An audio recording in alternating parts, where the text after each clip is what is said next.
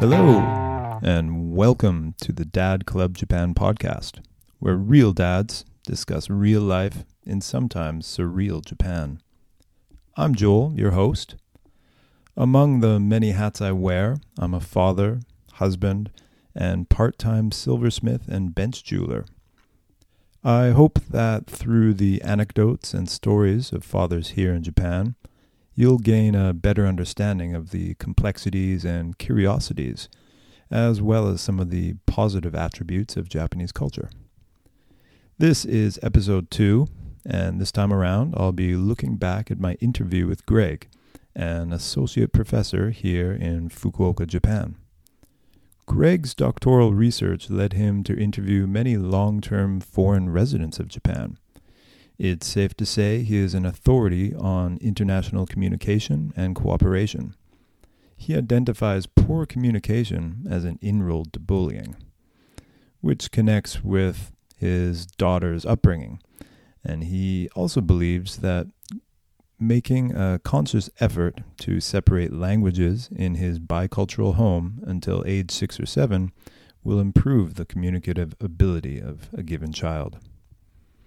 Greg found studies that indicated a child who communicated in both languages early on, and if the cognitive ability wasn't strong enough, then those children would become more shy at a later age.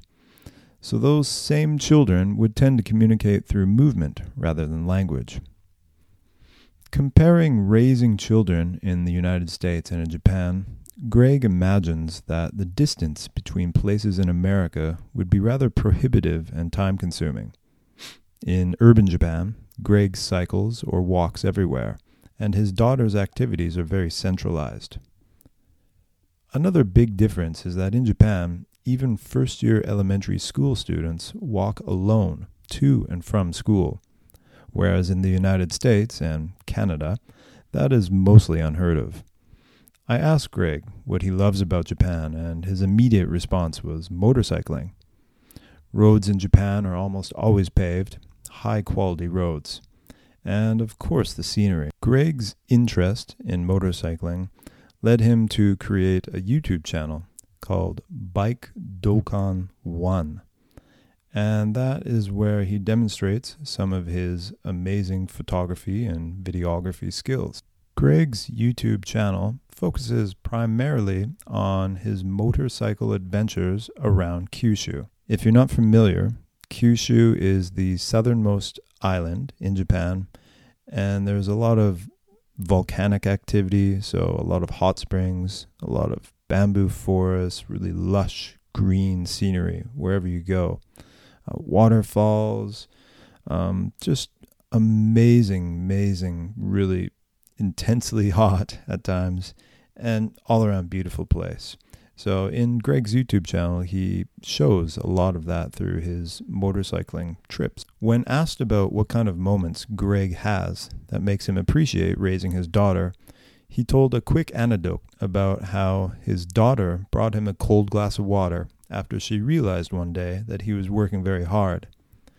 It's this ability to empathize with others that Greg believes is very important in raising children.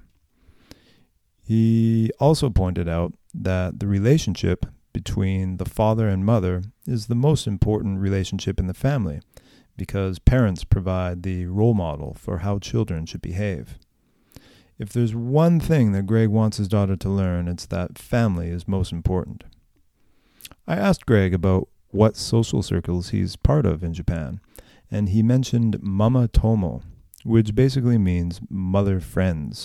Although Greg belongs to that particular social circle through text messaging and regular meetings, he's never really felt that he fits in, but he realizes its importance in keeping his daughter connected. For Greg, language is a big deal.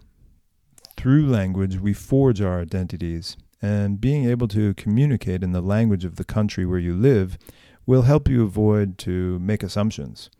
And that is something I'm guilty of myself here quite often. When I can't quite understand the gist of a conversation in Japanese, or I have misunderstood a few important words in a conversation, I tend to inference meaning, and that can lead to some big mistakes. So having a high enough language proficiency level will help you avoid those cultural and linguistic mistakes, which can often lead to some embarrassing situations. Greg, having lived in Japan for 25 years, has met plenty of other foreigners, but one in particular really impressed him in how he was able to balance out his identity as an American, but feel natural in his adopted Japanese identity as well. Being able to switch between American and Japanese identities is something Greg took many years to accomplish at just a fraction of what that particular friend of his was able to do. A theme that runs throughout this podcast is the idea of Japan being somewhat of a surreal place to live. So I like to ask my guests here about some surreal experiences they've had in the past while living in Japan. For Greg, it was witnessing a couple of fights between sober Japanese men on the street. Greg was really surprised at the severity and with the perseverance of the two combatants as they pounded each other to smithereens on wide open, broad daylight. For Greg, that was a surreal experience in that his life prior to that, or leading up to that, had been largely peaceful and quiet. And for him to witness something like that really jarred him into realizing that it's not all quite what it seems in Japan. Greg and I found a lot of points to discuss, not only about raising bicultural children, but also about the types of subcultures and social groups here in Japan. We talked about the role of language and personality in assimilation, and we also briefly touched on topics like fighting, bullying, and racism in Japan. I hope I have been able to clarify some of the key points in our conversation, and perhaps even identify some future topics for this podcast. If you'd care to leave any comments, suggestions, or ideas for this podcast, please feel free to leave me a review in Apple Podcasts, or reach out through Twitter or Instagram. This is Joel, signing off. Thank you so much for listening in to the Dad Club Japan podcast. And from me to you, in Japanese, sayonara.